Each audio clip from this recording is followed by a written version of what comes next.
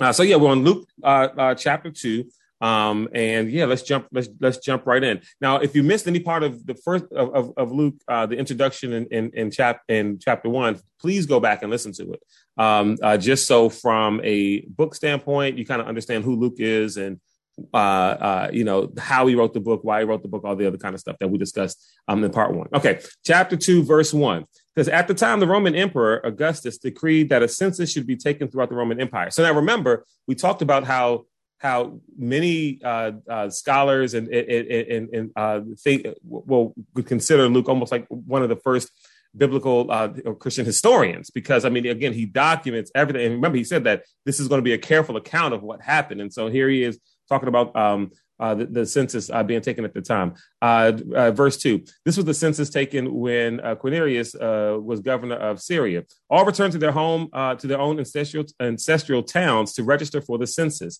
And because Joseph was a descendant of King David, he had to go to Bethlehem in Judea, David's ancient home. He traveled there from the village of Nazareth in Galilee. He took with him Mary, his fiancée, who was now obviously pregnant. Now, remember, when it comes to Mary being obviously pregnant, people could be looking at her and looking at Joseph like, what's going on here? What do you mean? The angel said that, this sounds weird. Yeah, is that what she told you? And so you can think of some of the things that they have to deal with there. Verse 6, and while they were there, the time came for her baby to be born. She gave birth to her first child, a son. She wrapped him snugly in strips of cloth and laid him in a manger because there was no lodging available for them. That night, there were shepherds staying in the nearby fields. Remember, these are all the scriptures that people read during Christmas time. It says, in the nearby fields, guarding their flocks of sheep. Suddenly, an angel of the Lord appeared among them, and the radiance of the Lord's glory surrounded them, and they were terrified. But the angel assured them, "Don't be afraid," he said. "I'll bring you good news that will be great joy to all the people. The Savior, yes, the Messiah,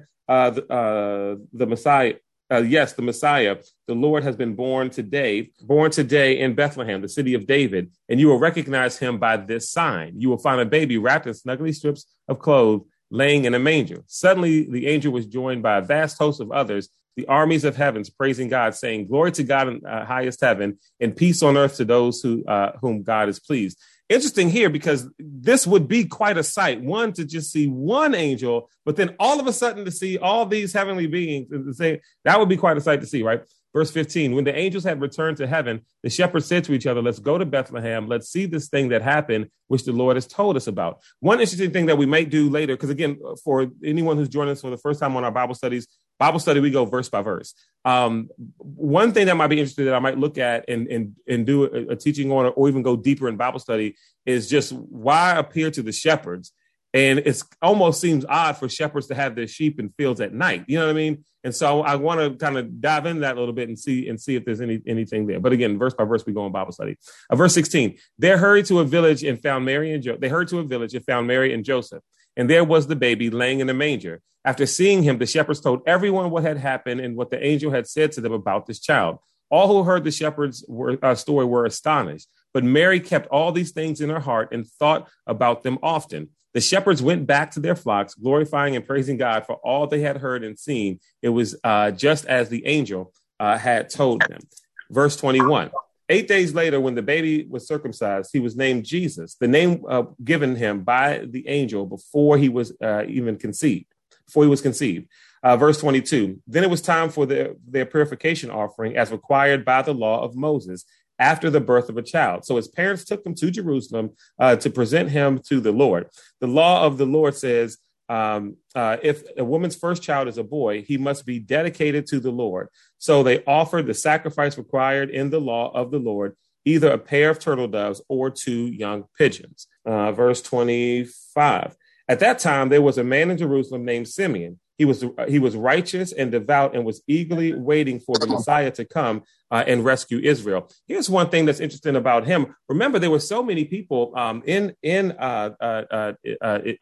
Jerusalem, so many Jews there that when Jesus wept over them and said, "Your day of redemption has come," but you guys didn't recognize it, didn't realize it.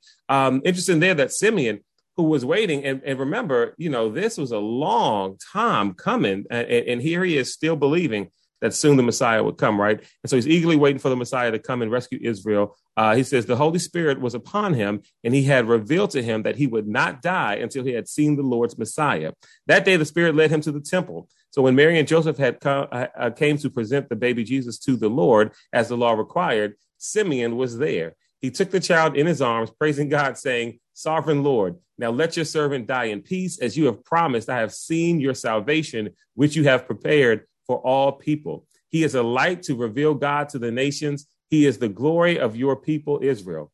Jesus' parents were amazed at what had been said about him. Then Simeon blessed them and said to Mary, the baby's mother, "This child is destined to cause many in Israel to fall, but he will be a joy to many others." Remember, we get into this all the time about the whole new, ethnic gospels and stuff like that are being taught and being preached. And here he says, he's going to cause many in Israel to fall, but he'll be a joy to what? To so many others. He says he has been sent as a sign from God, but many will oppose him. As a result, the deepest thoughts of many hearts will be revealed, and a sword will pierce your very soul. Verse 36, Anna, a prophet, she always kind of intrigued me a little bit. Check out her story, was also there in the temple. Watch this. She was the daughter of Phanuel from the tribe of Asher. Watch this. And she was very old. Her husband died when they had been married only 7 years.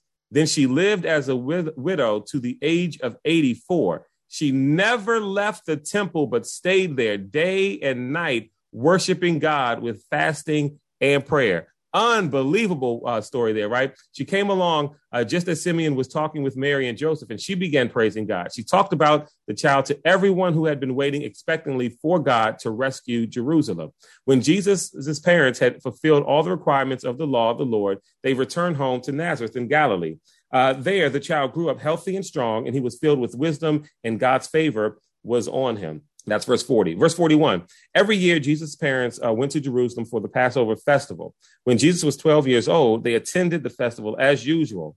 After the celebration was over, they started home for Nazareth.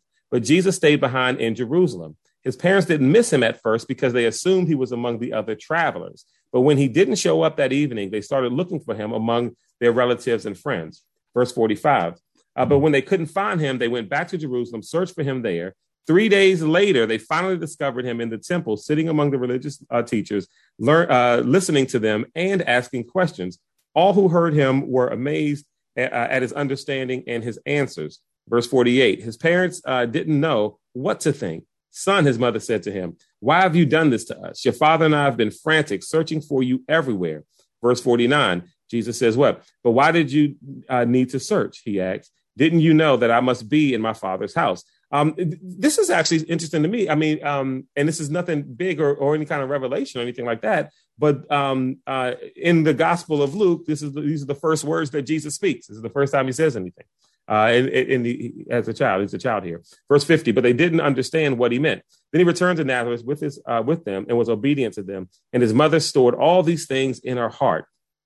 Verse 52, this is awesome. Jesus grew in wisdom and in stature. So he's getting older, he's getting wiser. Watch this. And in favor with God and in favor with all the people. Chapter 3. We're rolling tonight. Chapter 3, verse 1. It was now the 15th year of the reign of Tiberius, the Roman Empire. Pontius Pilate was the governor over Judea. Herod Antipas was ruler over Galilee. His brother Philip was ruler over Iturea.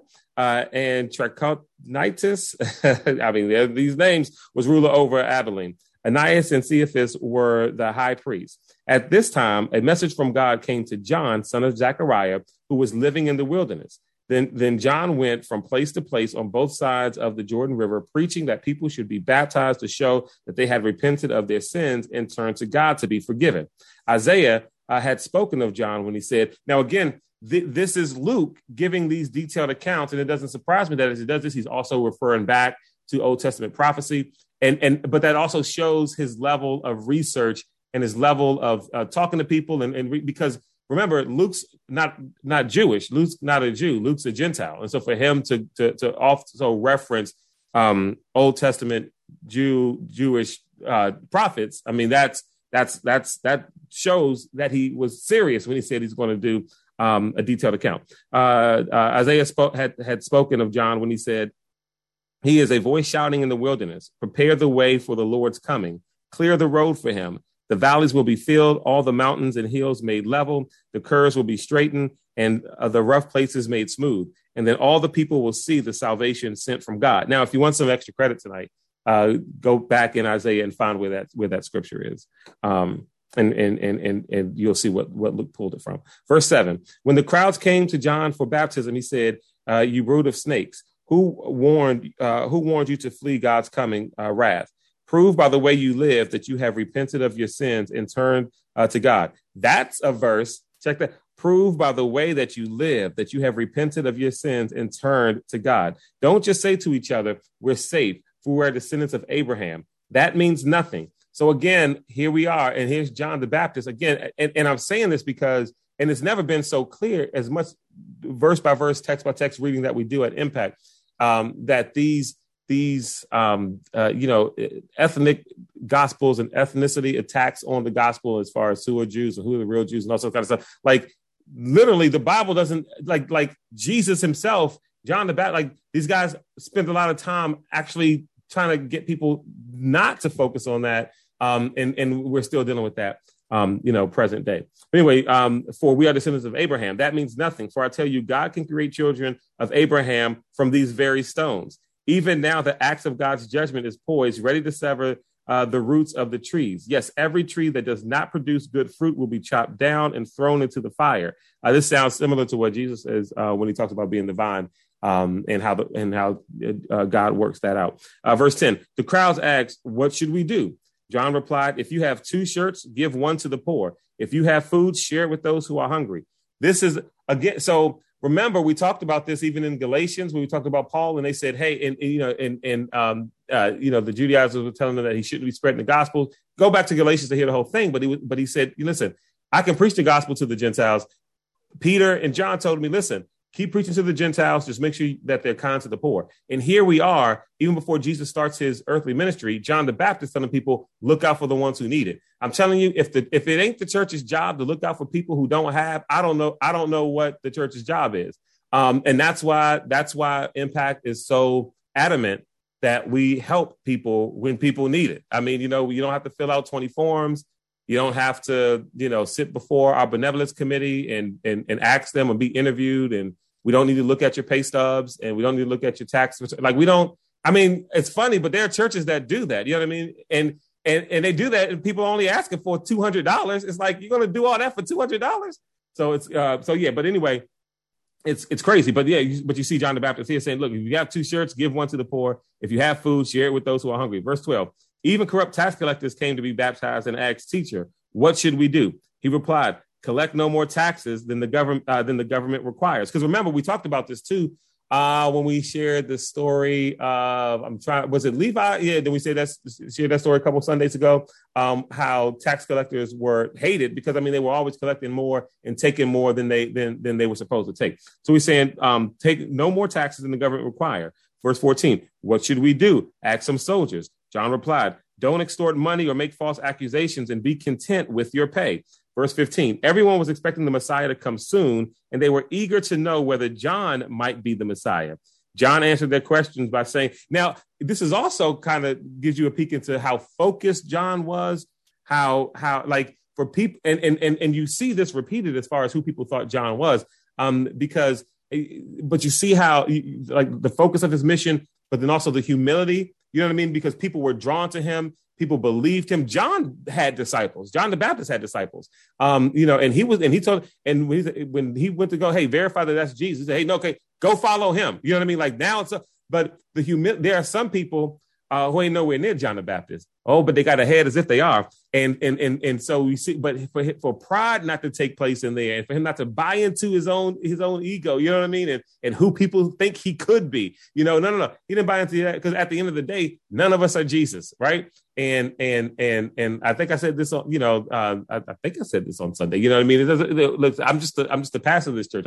We have the church potluck. Nobody needs to fix my plate. I can get up, fix my own plate. Like we have this tendency to elevate people above others, and we do it in the church. And I get it; people want to honor people, and that's fine. But there's a difference between honoring and seemingly, idolizing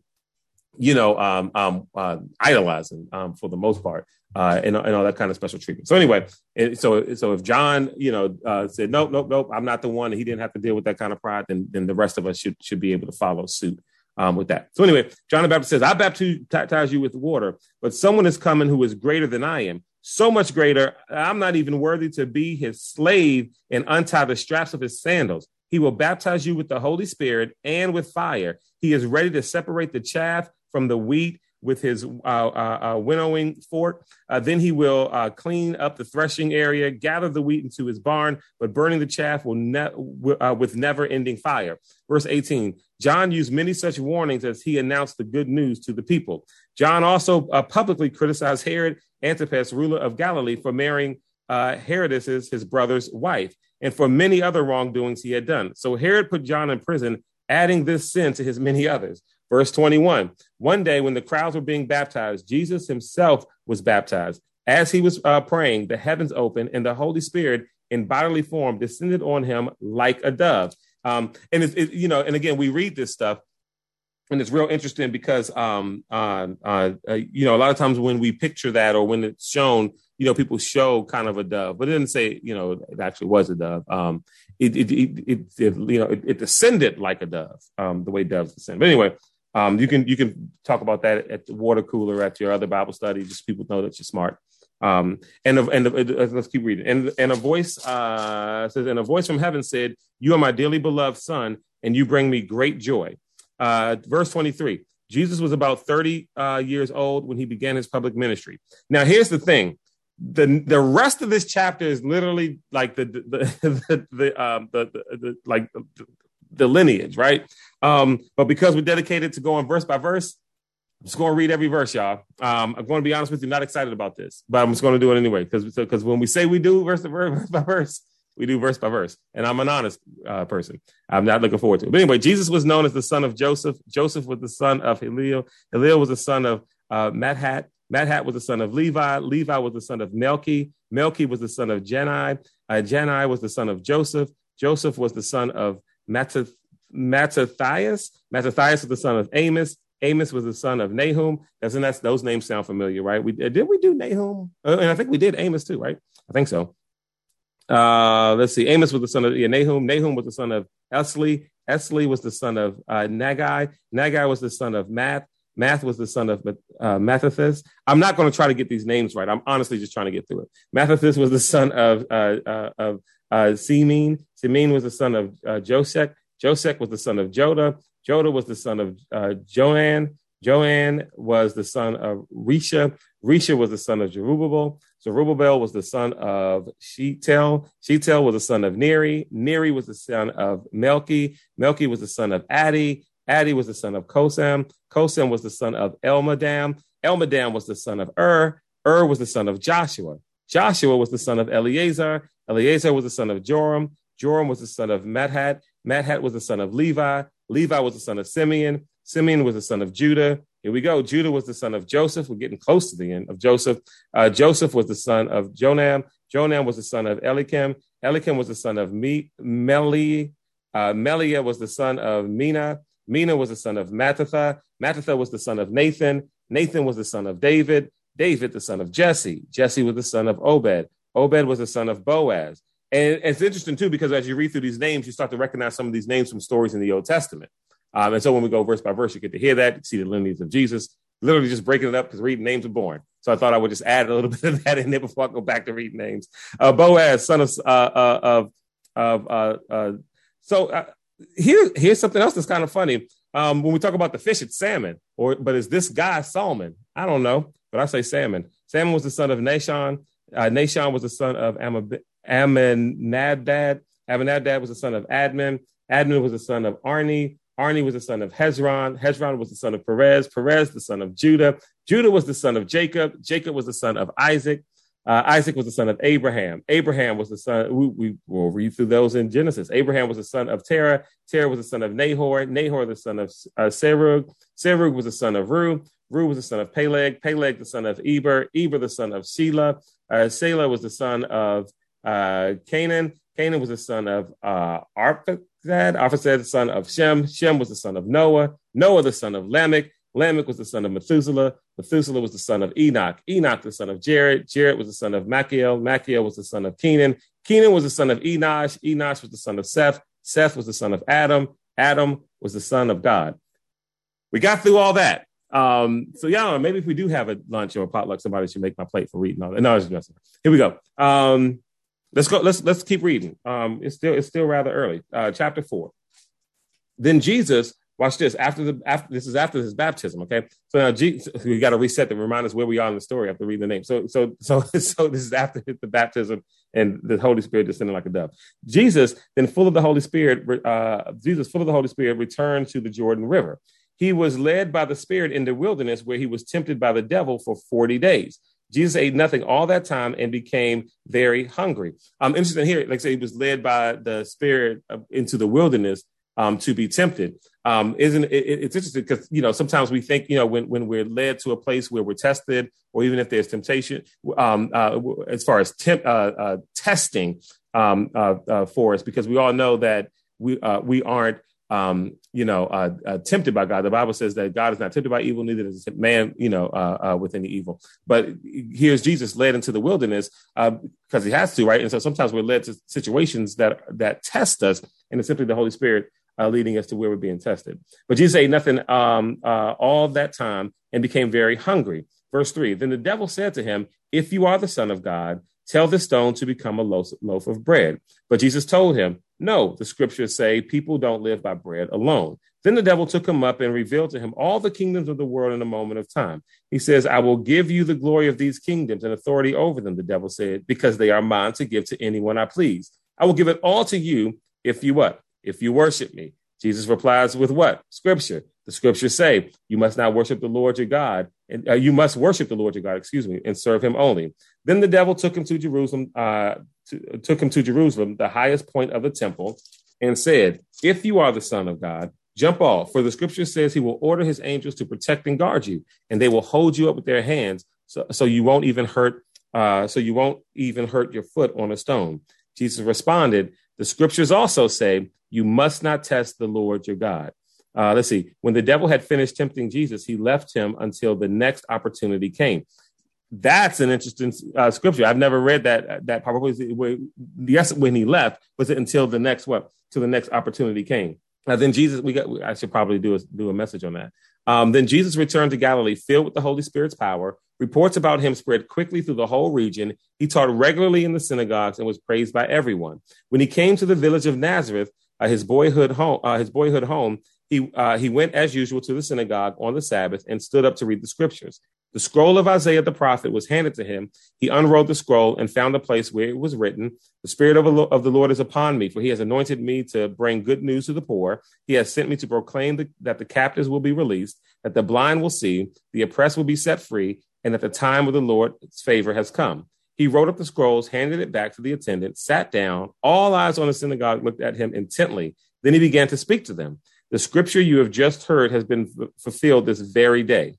Everyone spoke well of him and was amazed by the gracious words that came from his lips. How can this be? They asked. Isn't this Joseph's son? Then he said, you will undoubtedly quote this proverb, physician, heal yourself, meaning do miracles here in your hometown, like those you did in Capernaum. But I will tell you the truth. No prophet is accepted in his own hometown. Certainly, there were many needy widows in Israel in Elijah's time when the heavens were closed. Excuse me, guys.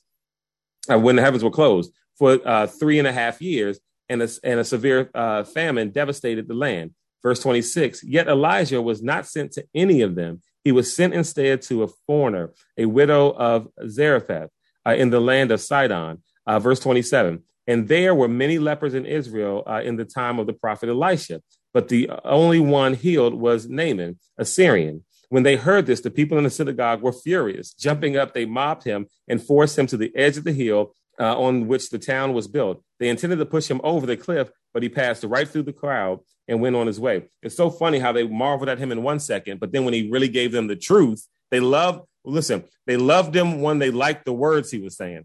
They liked him when he was saying things that sounded good. They liked him when they thought it meant something for them. But then he was like, listen, y'all not going to appreciate it. I'm going to tell you this now. And the moment they didn't like what he said, that's when they wanted to get rid of him. That might be a whole nother message right there. I may have to preach. Verse 31. Then Jesus went to Capernaum, a town in Galilee, and taught there in the synagogue every Sabbath day. There too, the people were amazed at his teaching, for he spoke with authority. Maybe there's something there too. Actually, as a matter of fact, I think we talked about the authority by which Jesus spoke when we did our series on speech therapy and talked about how we've been given that same authority to speak with power. And it was the authority by which he spoke that amazed them about his teaching. Verse 33, once he was in a synagogue, a man possessed with a demon, an evil spirit, began shouting at Jesus, "Go away. Why are you interfering with us, Jesus of Nazareth?"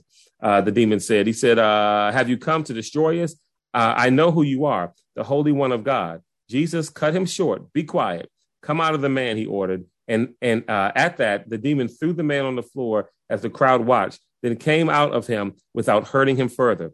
Amazed, the people exclaimed, "What authority and power this man's words possess. Even the spirits obey him, and they flee at his command." The news of Jesus spread through every village in the entire region. Verse 38.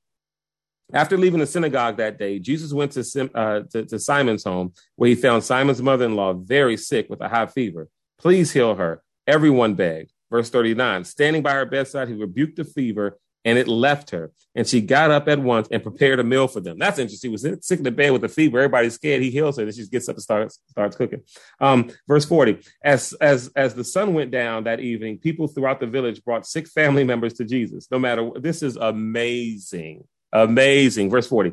As the sun went down that evening, people throughout the village brought sick family members to Jesus, no matter what their diseases were. The touch of his hand healed everyone. That people started hearing this and they said, "Let's bring Uncle so-and-so, bring Aunt so-and-so, hey, bring your kids." And they're just bringing people to Jesus, and he touches them with his hand, and every single one's healed. Verse 41. Many were possessed by demons, and the demons came out at his command, shouting, "You are the Son of God." But because they knew he was the Messiah, he rebuked them and refused to let them speak. That not only when he spoke to the demons, he got the demons out of the people, he then quieted them and held their tongue to where they couldn't speak as they were coming out. Amazing. Verse 42. Early the next morning, Jesus went out to an isolated place. The crowd searched everywhere for him, and when they finally found him, they begged him not to leave, but he replied, "I must preach the good news of the kingdom of God in other towns too, because that is why I was sent." So he continued to travel around, preaching in the synagogues throughout Judea. So we got through 3 chapters tonight, which is awesome. And even, then the genealogy stuff we were able to get through. If anybody has any questions, feel free to unmute after prayer. Continue to pray for each other this week. Remember, we're supposed to be praying for each other. I hope everybody's been feeling the prayers of your church members, of your family here at Impact. Let's pray.